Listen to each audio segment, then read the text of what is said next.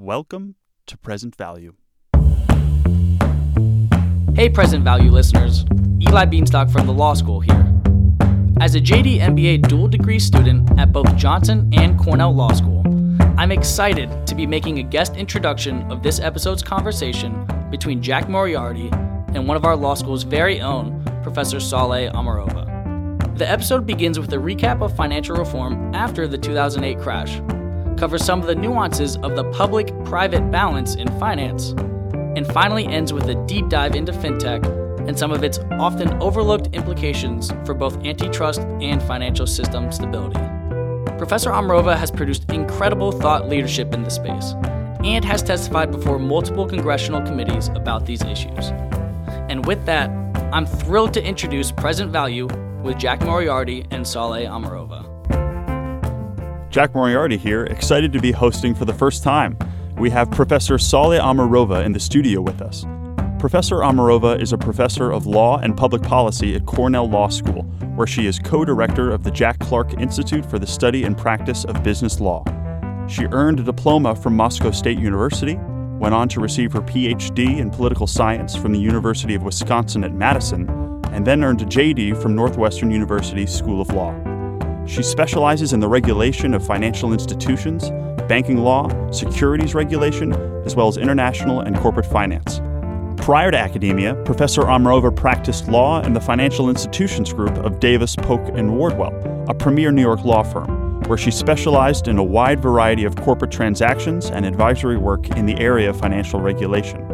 From 2006 to 2007, she served at the U.S. Department of the Treasury as a special advisor for regulatory policy to the Undersecretary for Domestic Finance. Professor Amarova, thank you so much for joining us. Thank you. It's my pleasure, Jack. Professor, you've written extensively on the Dodd-Frank Wall Street Reform and Consumer Protection Act, the major piece of U.S. financial reform following the financial crash of 2008. Since financial system regulation is going to be a big theme of our conversation, can you start by explaining Dodd-Frank at a high level and how it approached the causes of the financial crisis? Sure. So you're absolutely right. The Dodd-Frank Act was enacted in 2010 in reaction to the arguably worst financial crisis this country has seen since at least the 1930s. And the key provisions of the Dodd-Frank Act were meant to address some of the lessons that that crisis brought to the foreground, right? And the basic lesson of the global financial crisis of 2008 was that in all previous decades, since the 1930s, when in the United States we've basically developed a system of federal oversight of financial securities, financial services sector, the entire premise of the financial sector oversight was based on this sort of notion that if we look in particular, for example, at how securities firms operate and how banks operate, how insurance companies operate, and we regulate each type of an entity, a bank or an investment bank or an insurance provider, according to a particular set of rules, with respect to a particular set of risks that we perceive to be prevalent in a particular type of an industry, then overall the financial system will essentially fulfill its functions as well as can be expected.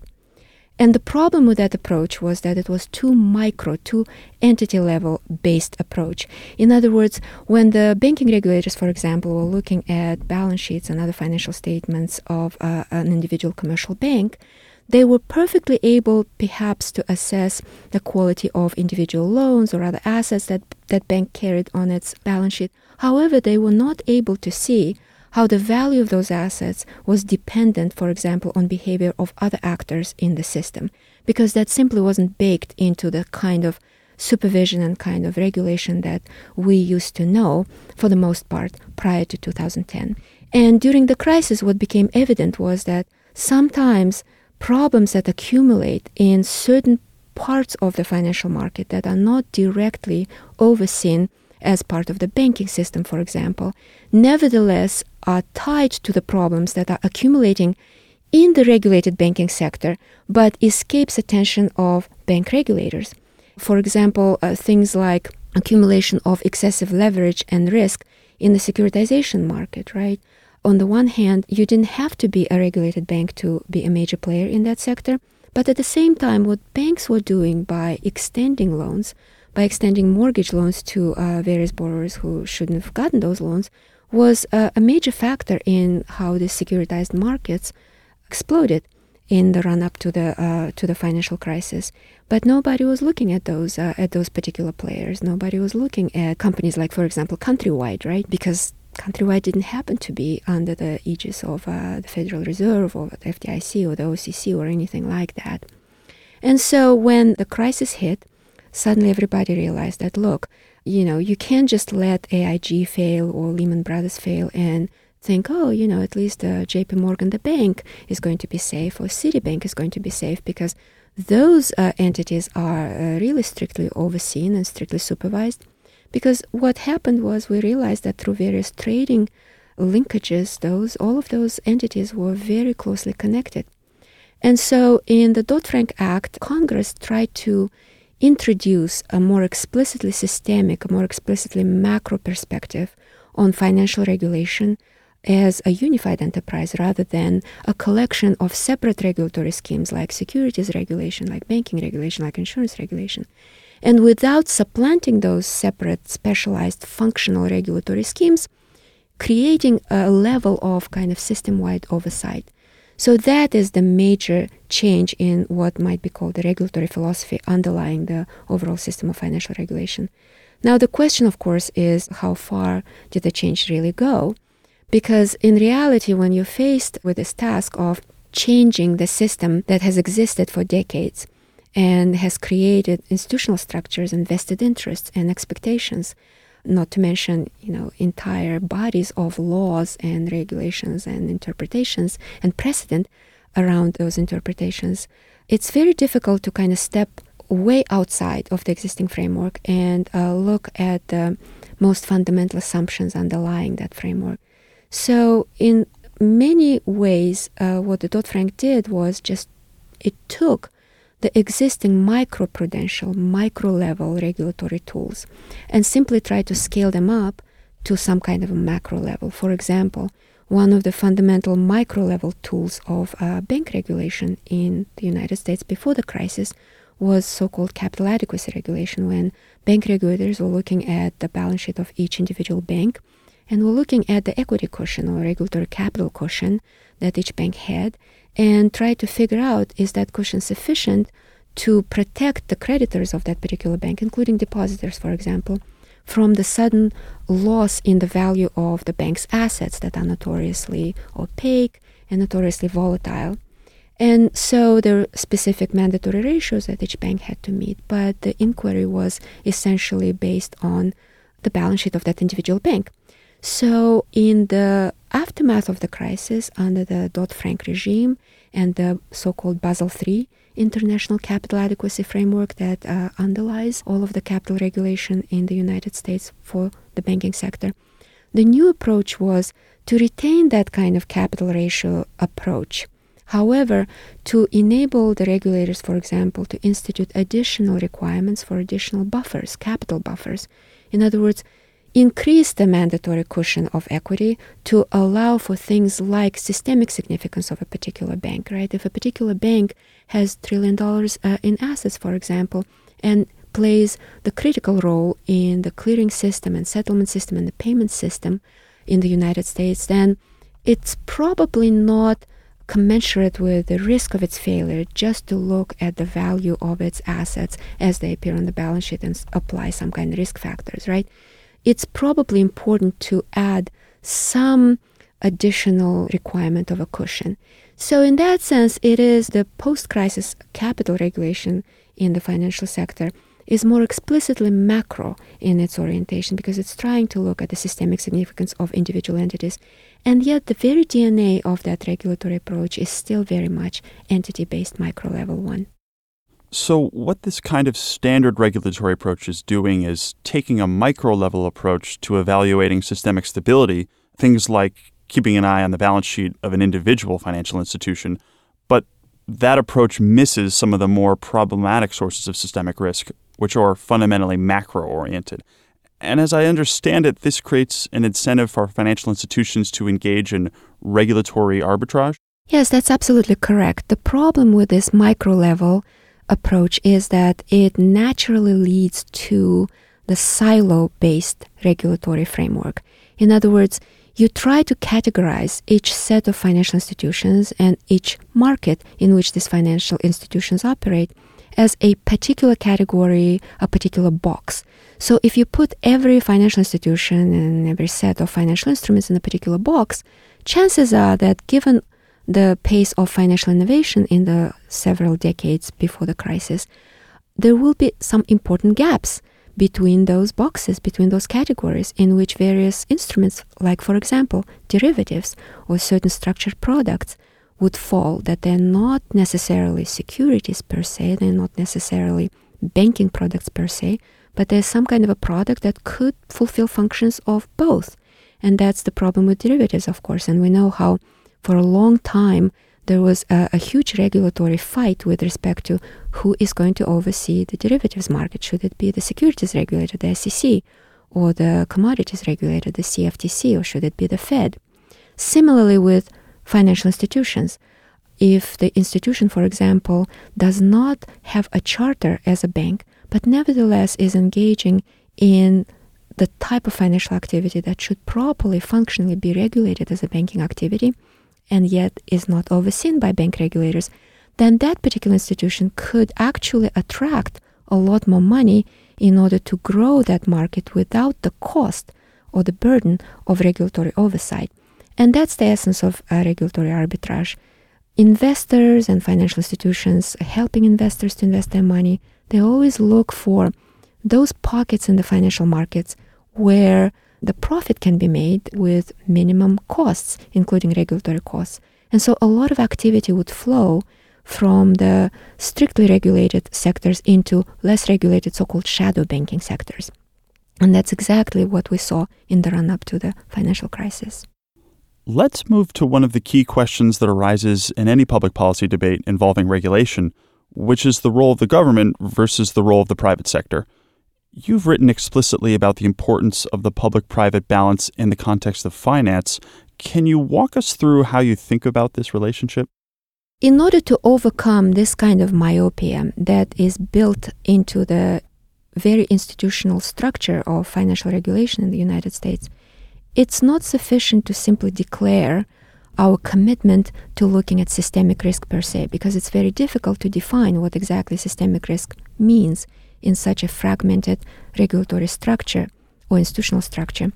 So what's required is to step back, way back, and look at the fundamental underlying assumptions about how the financial system in general operates. For decades, we've been thinking about the essence of finance or the financial system as what is called financial intermediation, right? So private individuals or entities that have surplus funds, they saved money or they've generated extra profits from providing services and selling their goods, they have that capital available for investment in the enterprise run by entrepreneurs and various companies who need that capital. And financial institutions are essentially sitting in the middle of that individual to individual or one-to-one transaction and help to channel the flow of capital from the surplus units to deficit units. So that's the essence of financial intermediation. And of course, in that conceptual scheme, financial intermediation can be performed by a variety of actors. It doesn't have to be a regulated bank. It could be a securities firm. It could be an unregulated entity.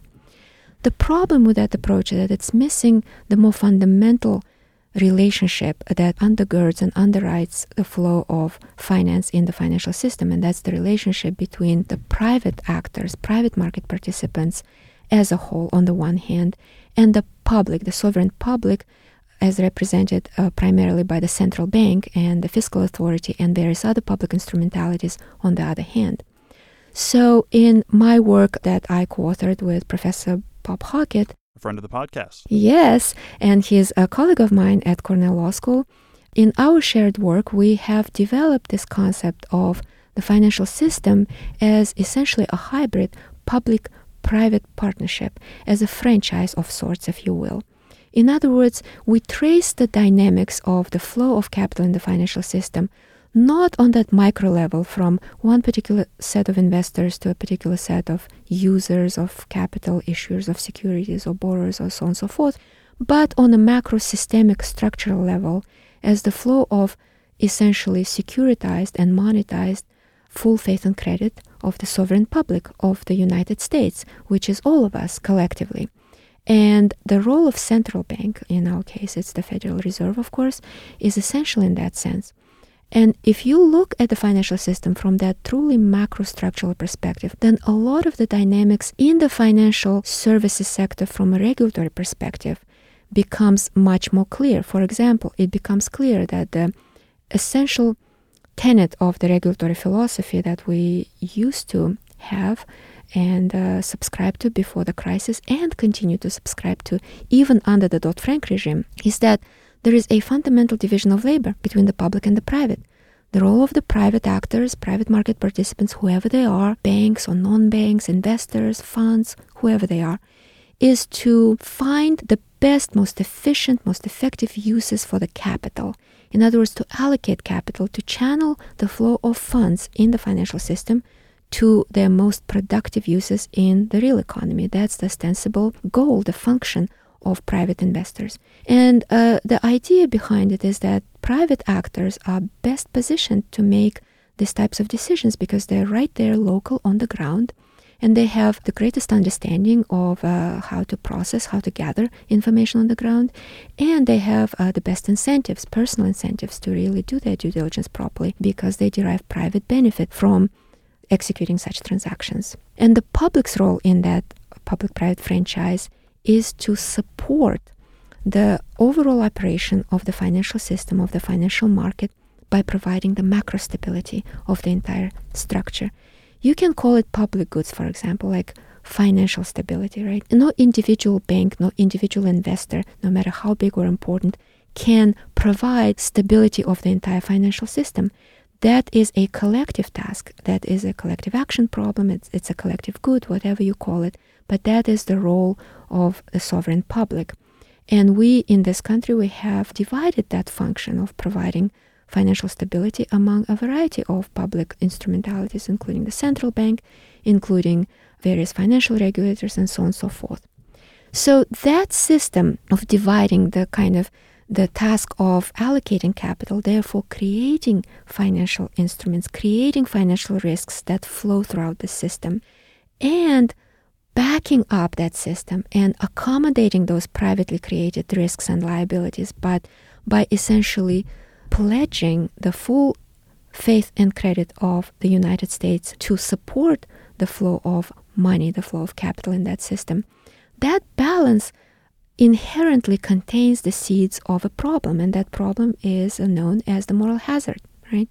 So, for example, if you're a parent and you have a teenage child, and you give that child a credit card, right, and you give them the freedom to make purchases online of books and other materials that they might need for their educational purposes, but you don't check those credit card balances, you don't check how much the child spends and what they spend that money on, and you simply rely on what they tell you about their spending habits, then soon enough you will be presented with a bill for that credit card that you may or may not be able to pay. So once that happens, you might actually want to institute certain stricter rules with respect to how you control the spending habits of your child who has that credit card. So in some sense, the sovereign public found itself in 2008 in the position of that parent who maybe trusted a little bit too much their very bright and very precocious children with its credit card.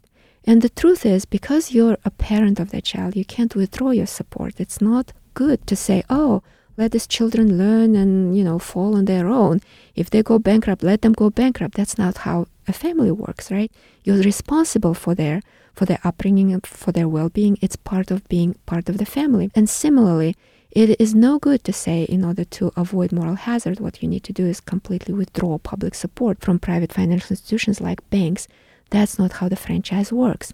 Unfortunately, we cannot simply cut off that public support, but what we can do is we can rethink the balance of control over the credit allocation decisions that is taking place currently in the financial system so that it's not completely outside of the reach of the sovereign public that ultimately has to back up those risks.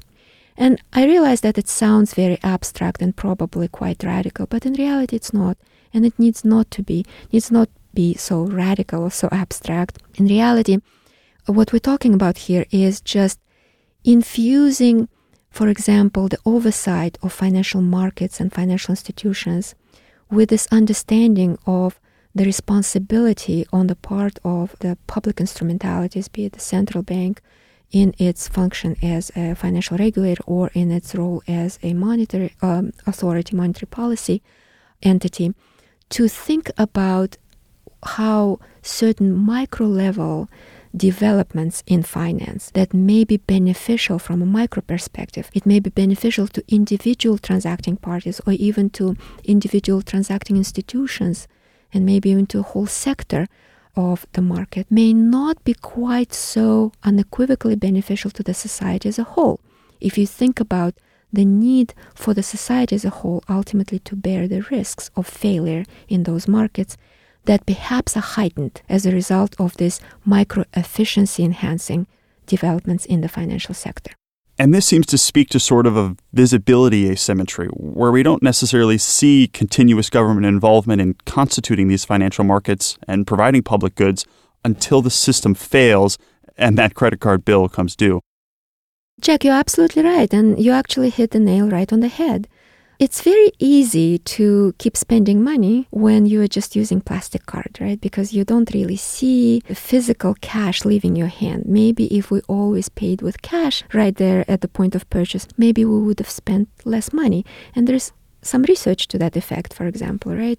How people's kind of spending habits are affected by how visible the impact on their bottom line really is.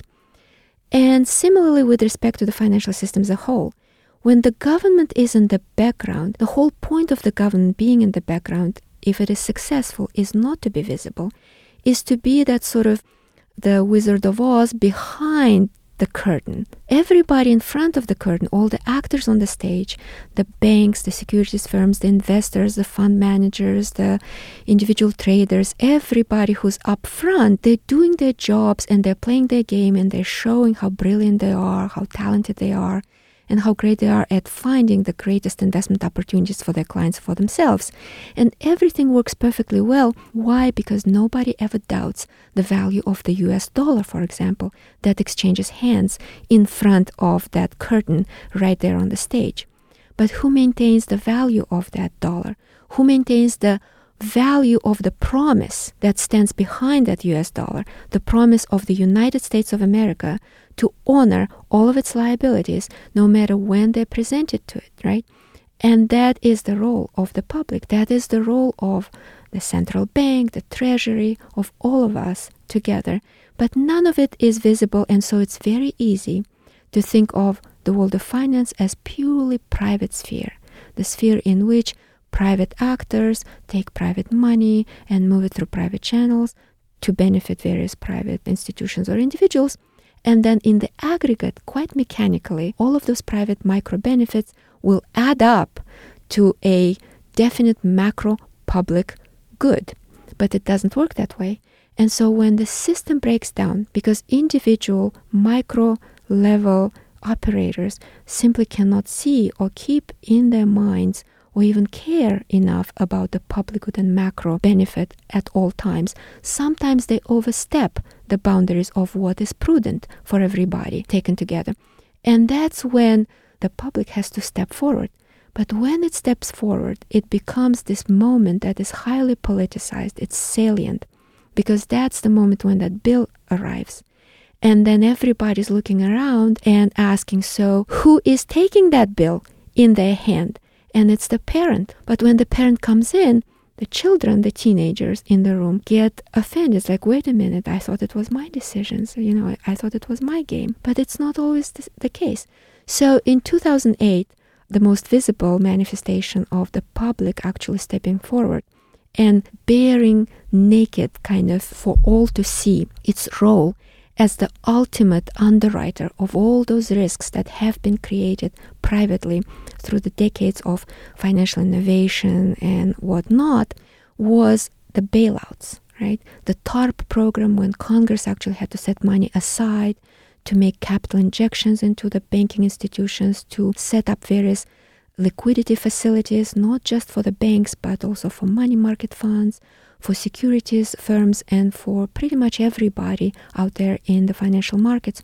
Those quote-unquote big boys that prior to 2008 did not want to be regulated by the government because they said the government didn't know enough how to actually conduct their financial business. And they were the smarter ones. They were the more agile ones. They were the more experienced and sophisticated players.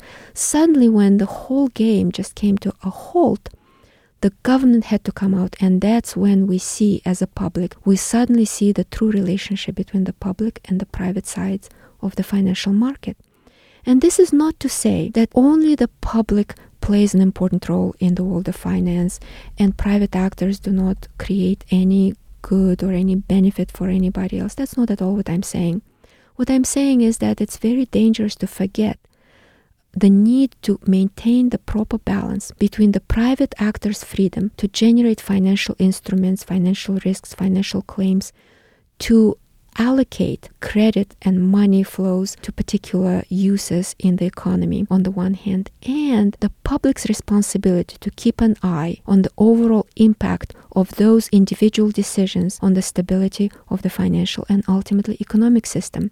Because the fallout from this financial crisis of 2008 went far beyond just individual financial institutions or investors or anything like that, even beyond our 401ks that ultimately recovered their value.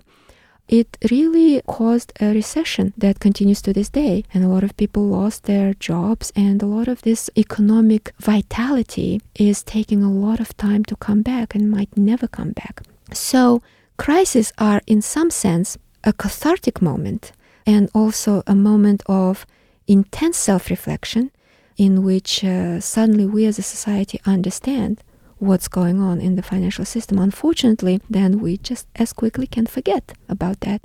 And we do forget as soon as the new shiny object comes along and promises us a quick fix to all of the problems that we've experienced in our political and regulatory realms. I'd love to switch gears and talk about fintech. Fintech is generating a lot of excitement in the media and certainly here in business school. Much of this excitement comes from some of the opportunities to democratize financial services and better serve communities that have been historically excluded from the financial system. Can you give us a sense of some of the potential benefits of fintech, but also help us think through some of its risks? You are absolutely correct. Fintech is right now the hottest topic in the world of finance and financial regulation. Effectively, every day you open up any kind of trade publication or any kind of academic publication on the matter, you will see at least something about either cryptocurrency or Bitcoin or artificial intelligence or robo-advising or whatever it is. It's really a very, very exciting time for the world of finance because it opens up a new set of opportunities, just like you said, for creating new types of instruments that are available to new segments of the population, for making things faster, more convenient. And we all like things that are faster and more convenient because we want basically to manage the entirety of our lives via iPhone these days. And unfortunately, or fortunately, regulated financial institutions like banks, for example, are frequently quite constrained in the kinds of services they are able or allowed or even willing to provide. Because every time a bank, a regulated entity, for example, offers a new type of a service to a client or brings a new type of a client into the fold and tries to serve that new type of a client, there is a whole system of rules and regulations that applies to that activity that the bank has to comply with, and that costs money. And then there is also liability. There is regulators can punish a bank for example, not checking sufficiently the background of the new clients, new customers that the bank is beginning to serve. And so the bank is really reluctant sometimes to take on certain customers that maybe reside in jurisdictions in which the bank is not entirely comfortable with, laws and what's going on and how can I verify the identity of this particular customer, whatnot. I'd rather not touch that particular transaction. And of course, that creates all kinds of frictions. It creates all kinds of difficulties for people like us when we want to transact across borders. And these are not just state borders, geographic borders, right? If I want to send money to my relatives somewhere in Central Asia, for example, that might take a long time because my bank here in Ithaca would have to engage in with a larger correspondent bank somewhere in New York, then has a relationship with some kind of a big bank somewhere in Central Asia, and so on and so forth, in order for me to transfer even $100 to my relatives. And each bank along the way has to comply with a bunch of regulations, which means they're going to pass the cost of that compliance on to me. So I have to pay a fee, and my relative somewhere in Central Asia would have to wait for quite a long time, maybe sometimes several days, before they're able to take the money out, the money that I send them. And we don't like that because we know that with current technology, actually it should be possible to just through a click of a button to effectuate that transfer of money almost immediately. And so that's where fintech came in. And the non-bank companies, the technology companies said, look, the bottleneck here is really technological. But the bottleneck here is also regulatory. So we can provide technology. We could sell that technology to banks. Banks could also develop similar technology in-house. The problem with the banks is that they're afraid, and sometimes their hands are tied because of rules and regulations, and they're really not willing to sacrifice their own kind of regulatory status or protection from liability for the sake of servicing their clients. But we, technology companies, we are not worried about that. We are not regulated. We are not subject to these costs. And as long as we don't steal money from you and you trust us, and as long as everybody understands what's going on, we can basically take your money, transfer it across any border, be it a geographic border, be it a sectoral border, whatever legal boundary that regulated institutions have a hard time crossing, we can cross it very quickly because we have technology to essentially create a new space, new virtual space, new digital space, and, make safe and quick transactions for you. And that's where this new technology sort of poses sort of almost an existential challenge to the financial services sector as we know today. What should regulated financial institutions do in this situation? Should they try to compete with the fintech companies? How do they compete with fintech companies if the playing field is not level to begin with? So one situation would be that the banks and other regulated financial institutions might try to convince the regulators and Congress to relax regulatory constraints that exist currently that prevent them from taking on any transaction and basically moving money across all these borders very quickly and do it just as easily as any kind of technology provider does. That could be a good thing, very convenient for all of us customers, but it could create a whole host of problems on a systemic level because one can imagine how a huge internationally active bank like JP Morgan, for example, could start moving a lot of money very, very quickly. And some of that money may be coming from various parties like money launderers, for example, or even terrorist organizations. And it would be very difficult for financial institutions to really take on full responsibility for all of that stuff if they kind of are freed from the regulatory mandate to do so. And the competitive pressures of the market and the nature of the technology makes it so that, they just basically let it go. So it's not necessarily such an easy solution from the public perspective, from the regulatory and policymakers' perspective to relax regulations on banks. So another perspective for the banks would be, well, we just squash fintechs, right? We just basically drive them out. And that probably was the initial response, they're too small, they're never going to scale up. But that usually doesn't work because as soon as the customers kind of get a taste of, using their iPhone to look across all of their investments or to transfer money across borders or make certain investments that generate higher profits, then customers will demand those kinds of products, right?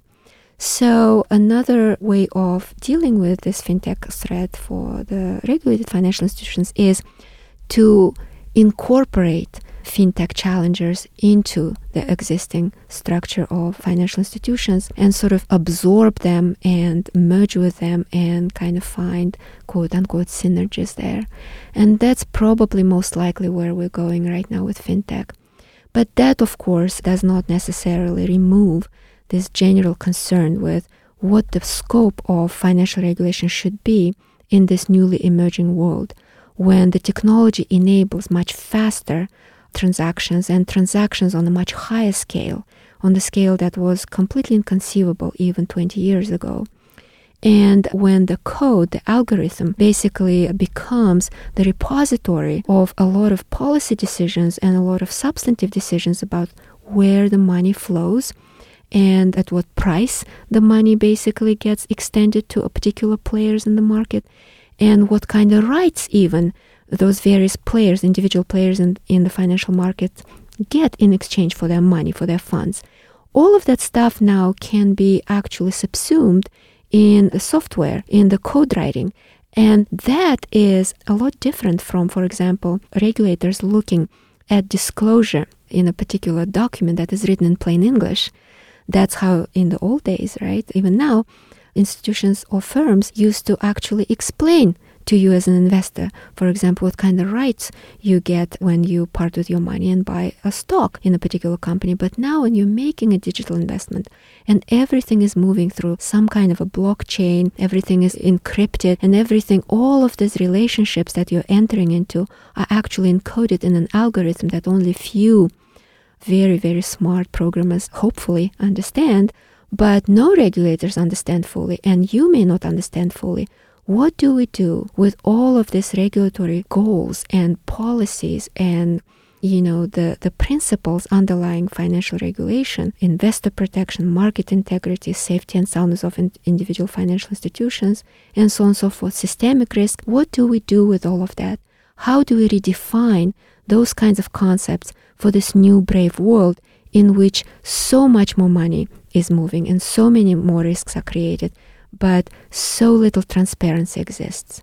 Building on that transparency piece, it's only natural that privacy is a major area of concern. As fintech continues to evolve and we see more of this convergence effect between banks and the tech companies, how should we think about the increased level of information sharing that takes place as a result of that and its implications for consumer privacy? Information sharing is actually the perfect example or the perfect area that exemplifies the extremely hard trade-offs that are involved in today's policymaking when it comes to fintech.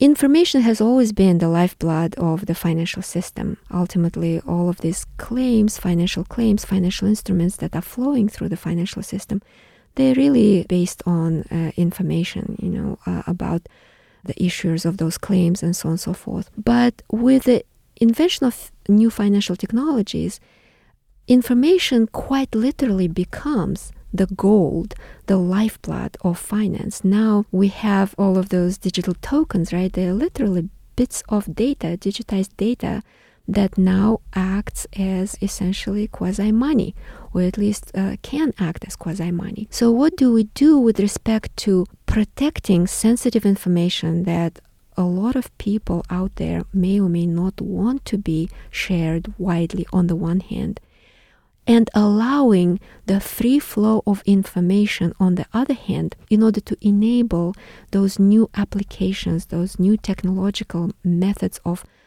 enabling financial transactions, faster, more convenient transactions, higher volume transactions among different participants in financial markets to exist. So on the one hand, it would be great, for example, if banks were allowed or even encouraged to share the information on their customers' banking data with various fintech companies that provide various financial apps to various customers. So, for example, if a particular customer wants to download an app on their phone through which they can make payments for a variety of reasons, right? Or maybe transfer money from their bank account into their investment account or do anything of that nature. The problem becomes that that particular financial technology company, the fintech company that is not itself a bank, may need to have access to the bank account information or access to the bank account of that particular customer.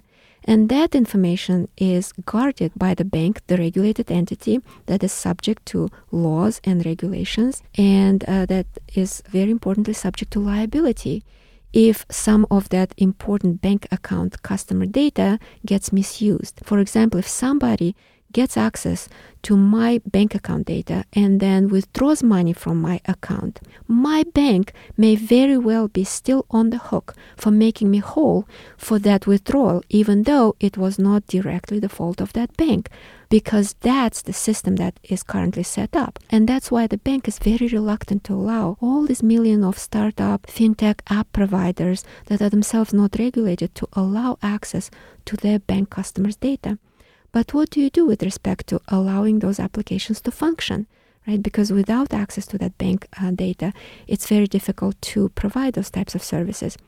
So right now, there is a lot of kind of very real struggle in that sphere, in that area, with respect to how to enable kind of the proper data sharing by strictly regulated banking institutions with various tech financial services providers in order to enable some of these applications to exist on the one hand, and yet not to allow too much of that free kind of potentially abusive access to very sensitive customer data to fintech companies. And one of the solutions that is currently debated and probably is likely to be adopted was kind of to encourage the banks to kind of migrate a lot of their bank customer data to kind of centrally managed clouds, right?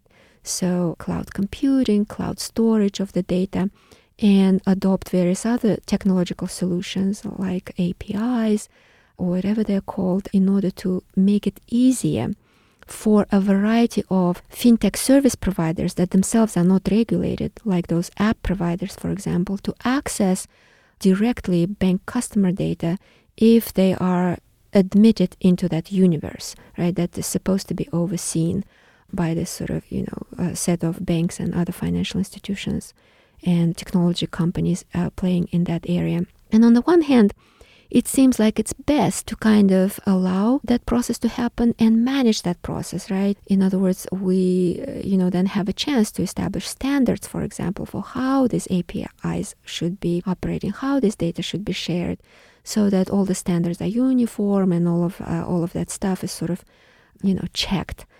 But on the other hand, think about what happens to that data. So right now, for example, Amazon is one of the major iCloud services providers, right? So if Amazon or any other big tech company starts providing this storage services for a lot of banks' sensitive customer data that is currently not housed on any cloud, but actually managed in-house, literally there is the closed universe at each bank, which costs them a lot of money to maintain because they have to maintain those IT systems internally. But now it will all be available on some iCloud, right? And then all of these other app providers can access the data on that cloud because everybody can now enter through that door. But somebody controls that cloud, right? Somebody controls that data and manages that data. What prevents that company, let's say Amazon, hypothetically, right, from actually using its ability to see that data across the board, everybody's sensitive flow of money in and out of their bank accounts on a real-time basis, and then use that data for their own commercial purposes in order to reach that same bank customers when they act in their other capacities like buyers of products or sellers of products or consumers of other services, and start selling them the products, for example, with the full knowledge of those individuals' ability to pay based on the balances in their bank accounts, for example, or based on the data that shows the spending patterns or the payment patterns that characterize each person's life, essentially. And the easiest example in that respect would be, again, Amazon, right? So Amazon maintains a marketplace where a lot of us buy books and video tapes or whatever they're called. It's not tapes, of course. But, we buy everything on Amazon and, clothes, everything, maybe cars. So now Amazon is not just a platform for merchanting goods, but Amazon in its capacity as an iCloud service provider, if it's capable of seeing through the individual bank account data for all of us, now can sell us these products based on the pricing that reflects not some kind of a, fair price for a particular product, but based on each person's individual bank account. And so that, I will be probably charged more than a poor graduate student somewhere, right, at Cornell. And maybe some will say, well, that's no big deal. But it is a big deal because the benefit of that kind of quote-unquote dynamic prices is going to one particular company. And that leads to an extreme concentration of economic power and then political power in the hands of a particular company. And are we willing to accept, or are we even capable of understanding the full economic and socio-political implications of the world in which just the simple act of allowing data sharing through these cloud services and through the simple act of not thinking actually about the institutional structure of who runs that infrastructure for those data services, right? Are they private companies, or are they perhaps public utility companies, or should they be public utilities companies? Through that act, kind of a micro act, right? All we care about is allowing certain fintech apps to operate on our iPhones. We may end up in the world where the entire political process is owned by a handful of large companies. So in this hypothetical, does a tech company like Amazon, who could have access to this financial information and could act on it, start to look like a financial institution? And if it does, should we be thinking about this company's systemic importance in the financial industry? Yes, of course. In this particular hypothetical, Amazon will be a financial institution. Amazon is a financial institution anytime it offers a credit product, for example, any kind of loan or anything of that nature to customers. But what makes this particular hypothetical especially scary is that the nature of the systemic importance of Amazon or anything like Amazon doesn't have to be this particular company. Amazon is just a symbol for a conglomerate that kind of combines such incredible power as a financial institution on the one hand and incredible power as a commercial enterprise on the other hand. That is what makes this particular scenario so scary. And it is especially scary because to this day, actually one of the fundamental principles of our financial regulation, of our banking regulation in particular, is the principle of separating quite strictly financial services, banking services, from commercial enterprise. In other words, the idea is that if you are a bank, if you are in charge of essentially extending credit and channeling money to its most productive uses in the real economy, you cannot have also some subsidiaries or affiliated companies that also are selling goods and services in commerce, because then it creates a lot of conflicts of interest, right? You might want to actually refuse credit to very trustworthy and creditworthy companies because they're competing with your affiliated commercial service providers or commercial sellers of goods. And that kind of power would not only hurt individual companies that are competitors of your affiliated entities, but it would hurt the economy as a whole because it would effectively create unnecessary artificial distortions in the economy. And for those reasons and the broader reasons of sort of keeping finance as neutral as possible in terms of keeping it sort of as efficient as possible and preventing it from becoming this sort of lever of excessive economic power and political power, it's for those reasons that we still have the laws that essentially prohibit JP Morgan, for example, right, from running the kind of a commercial marketplace that Amazon runs. So JP Morgan cannot very well just open a platform on which it sells books and audio and cars and clothes and food products. But Amazon is not subject to any of such restrictions. The only problem for Amazon with respect to entering financial services is that it cannot really cross into the world of banking products so that it would be required to acquire a banking charter. But now with all these technologies, it can do pretty much all kinds of other products that would effectively or can effectively replicate a banking product without necessarily being regulated as such. So in light of all that, what should we do to adapt to the public-private balance in the financial industry to better deal with these new economic realities created by fintech? This, Jack, is, I would say, the quadrillion-dollar question. If I had an answer to that question, I would probably demand a Nobel Prize. Unfortunately, I don't have it yet. But here's how to maybe think about it. The natural tendency to answer these types of questions is to essentially scale up or grab onto the crutch of what we already know. So a lot of the answers to this question in the world of fintech would center around let's improve disclosure, for example, of various, fintech companies providing fintech services. Let's impose certain disclosure obligations on them. Or let's, for example, create a regulatory status for certain fintech companies that are currently not regulated as financial institutions. Crypto exchanges provide the best example of that kind of an institution, right? So right now, in the world of crypto assets, a lot of the trading in crypto assets, Bitcoin, Ether, whatever you call them, is a result of the existence of crypto exchanges in which somebody, the exchange, essentially guarantees to you that you can always swap your particular idiosyncratic coin for either US dollar or pound sterling or some other coin and vice versa. In effect, you can monetize, you can turn your non-sovereign backed crypto asset into a unit of sovereign currency, sovereign money. And that's why a lot of investors are willing to play in that market. So the problem, of course, with these crypto exchanges is that in many ways they replicate much more familiar traditional securities exchanges.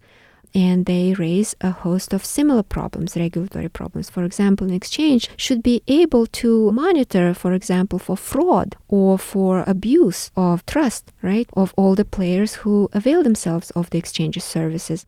People should be able to trust the exchange, that if they put the money in an account that is basically housed by that particular crypto exchange, that money will not be stolen because some stupid thing happened. The key to a particular crypto wallet got lost.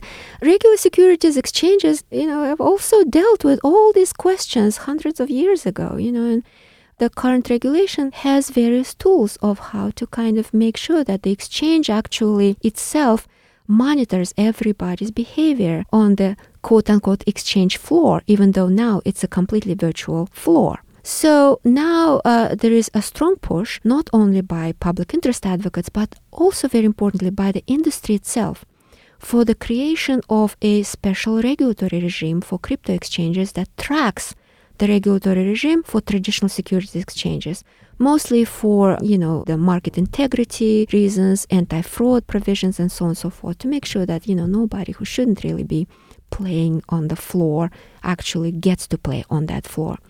And the question becomes, is that a good move or is it not such a good move? On the one level, of course, undoubtedly, it is a great thing to create a regulatory structure that inserts those types of considerations and creates those types of liabilities and rules for any crypto exchange, because ultimately people put their resources, people put their money in the hands of these exchanges. They don't want to worry about, some key to the crypto wallet being lost, or this exchange not maintaining proper cybersecurity procedures so that the exchange gets hacked and all the money gets lost. So it's a great thing to create those kinds of regulatory oversight procedures and mechanisms and basically legitimize the operation of these crypto exchanges. On the other hand, however, if you just take a step back and look at it from a broader sort of systemic stability perspective, wouldn't the creation of such a familiar regime that targets one familiar specific problem, right? Protect individual investors, individual customers from fraud or from losses and so on and so forth, somehow create this false sense of legitimacy of crypto asset trading, so that to remove a lot of the caution among institutional investors like mutual funds, maybe pension funds, insurance companies, banks in their capacity as investors in financial markets, the caution that currently makes them weary of putting a lot of money into crypto asset trading. They're weary right now because it seems to them that this is a wild west of finance. These crypto exchanges are not properly regulated. These kinds of losses can happen. Nobody's really checking into, who's selling, who's buying, and whatnot. But if there is a regulatory scheme that somehow creates that notion that, look, If you go with a crypto exchange X, then you can be assured somebody is looking at crypto exchange X and it's been certified, it's been licensed, it has cybersecurity procedures, it has know your customer procedures. So don't worry about it, put your money in. Then suddenly we can see billions of dollars flowing into crypto asset trading that previously would not flow in the crypto asset trading. And that raises the next question, is that a good thing or not? Again, perhaps for individual fund managers who now can hedge their portfolios or who can invest in Bitcoin or some other coin that goes up and up for that period of time while it's going up and up, it might be a very good thing to put more of their money in crypto assets. But we all know how Bitcoin's value fluctuates. So today Bitcoin's value is not exactly the same as it was a year and a half ago, right? So would that be a good thing for fund managers to kind of be subjected to that volatility? Perhaps not so much. But even a big question is it a good thing to divert a lot of the capital that ordinarily would flow maybe in the hands of real economy producers, companies, enterprises that actually are trying to build factories, develop technologies, produce new goods, offer new services that would generate greater employment in the US economy, that would put more money in the hands of actual consumers who can then turn around and buy more goods and more services produced by various other companies and thereby generate more and more wealth in the economy. Instead of flowing into that sector of the economy, if we somehow open up the crypto asset trading as a quote-unquote safer or comparably legitimate way for all that institutional money to flow into, then we might actually be further starving the real economy of the capital that it so desperately needs. So this dilemma around legitimizing crypto exchanges gets us back to a decoupling of the real and financialized economy that in many ways helped cause the crisis in the first place. You're absolutely right. Like many things in life, nothing new is entirely new. It's just the same old thing frequently in a new guise. And what's happening in the area of fintech on many levels is replaying a lot of the lessons, a lot of the problems and a lot of the solutions and a lot of the second order problems that were generated by virtue of those solutions only on a much higher level of both public salience and potential systemic relevance and potential danger of systemic disruption, precisely because now, there is a lot more money moving much, much faster and in much, much more complex and difficult to control, difficult to see virtual space. So it's in that sense, this is exactly the problem of how much more control do we cede to private market actors to essentially play this game of creating new financial instruments like crypto assets or various coins that may or may not actually be socially beneficial in the long run. Should at some point the public somehow insert its own interest right there into that process with respect to figuring out to what extent some of this crypto trading might actually only increase the level of socially destructive speculation and starve the real economy of capital, but also increase the volatility of the financial system in general and increase the chance of the next crisis when the bill on that credit card, right, might be many, many times bigger than what we were handed back in 2008. And are we prepared for that? So if you think about it that way, then a couple of lessons sort of should stand out, right? One is that it's never enough to end your inquiry into whether or not something is good or bad for us as a society at the level of, is it generating some benefit for the immediate transacting parties? Because frequently, yes, it does. If it didn't generate any benefits for anybody, we wouldn't be talking about it. It wouldn't be an important thing. What you have to always think about is the trade-off between the good, that the benefit that a particular innovation generates for many transacting parties on the micro level on the one hand, and the potential complication for the society as a whole, for the financial system or the economic system on the other hand, that same benefit can create down the road.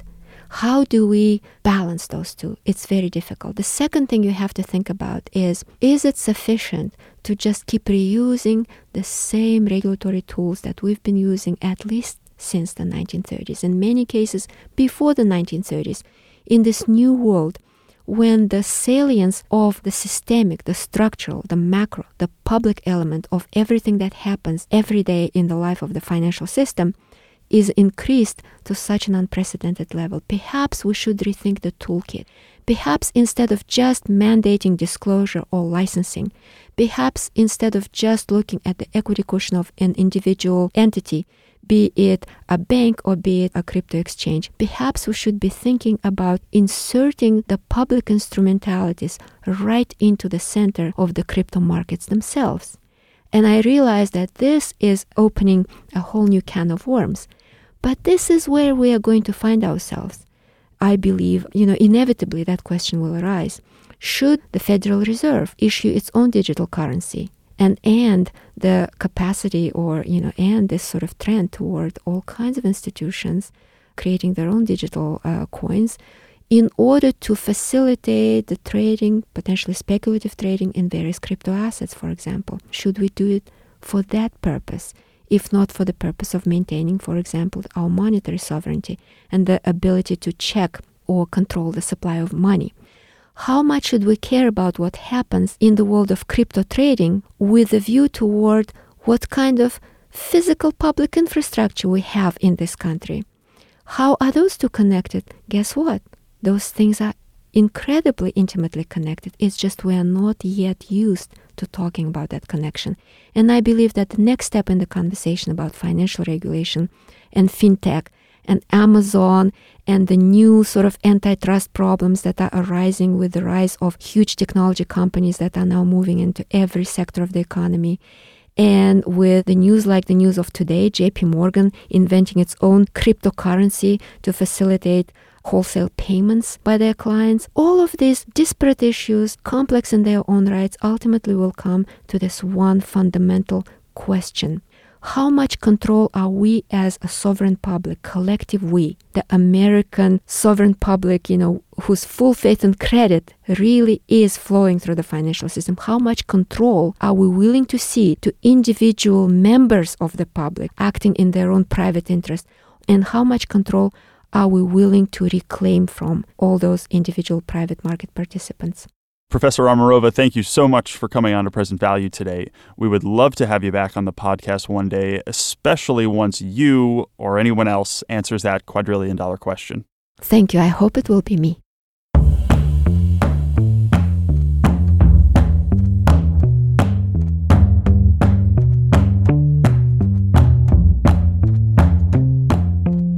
The Present Value podcast is an independent editorial project created by students at the Samuel Curtis Johnson Graduate School of Management at Cornell University. This episode was produced by the Present Value team: Michael Brady, Harrison Job, Bernardo Espinoza, Caroline Wright, Chris Alberico, Serena Alavia, James Feld, and Jonathan Tin. I'm your host for this episode, Jack Moriarty. Our engineer was Sam Lupowitz. Music by Poddington Bear. Logo by Kalechi Pomango.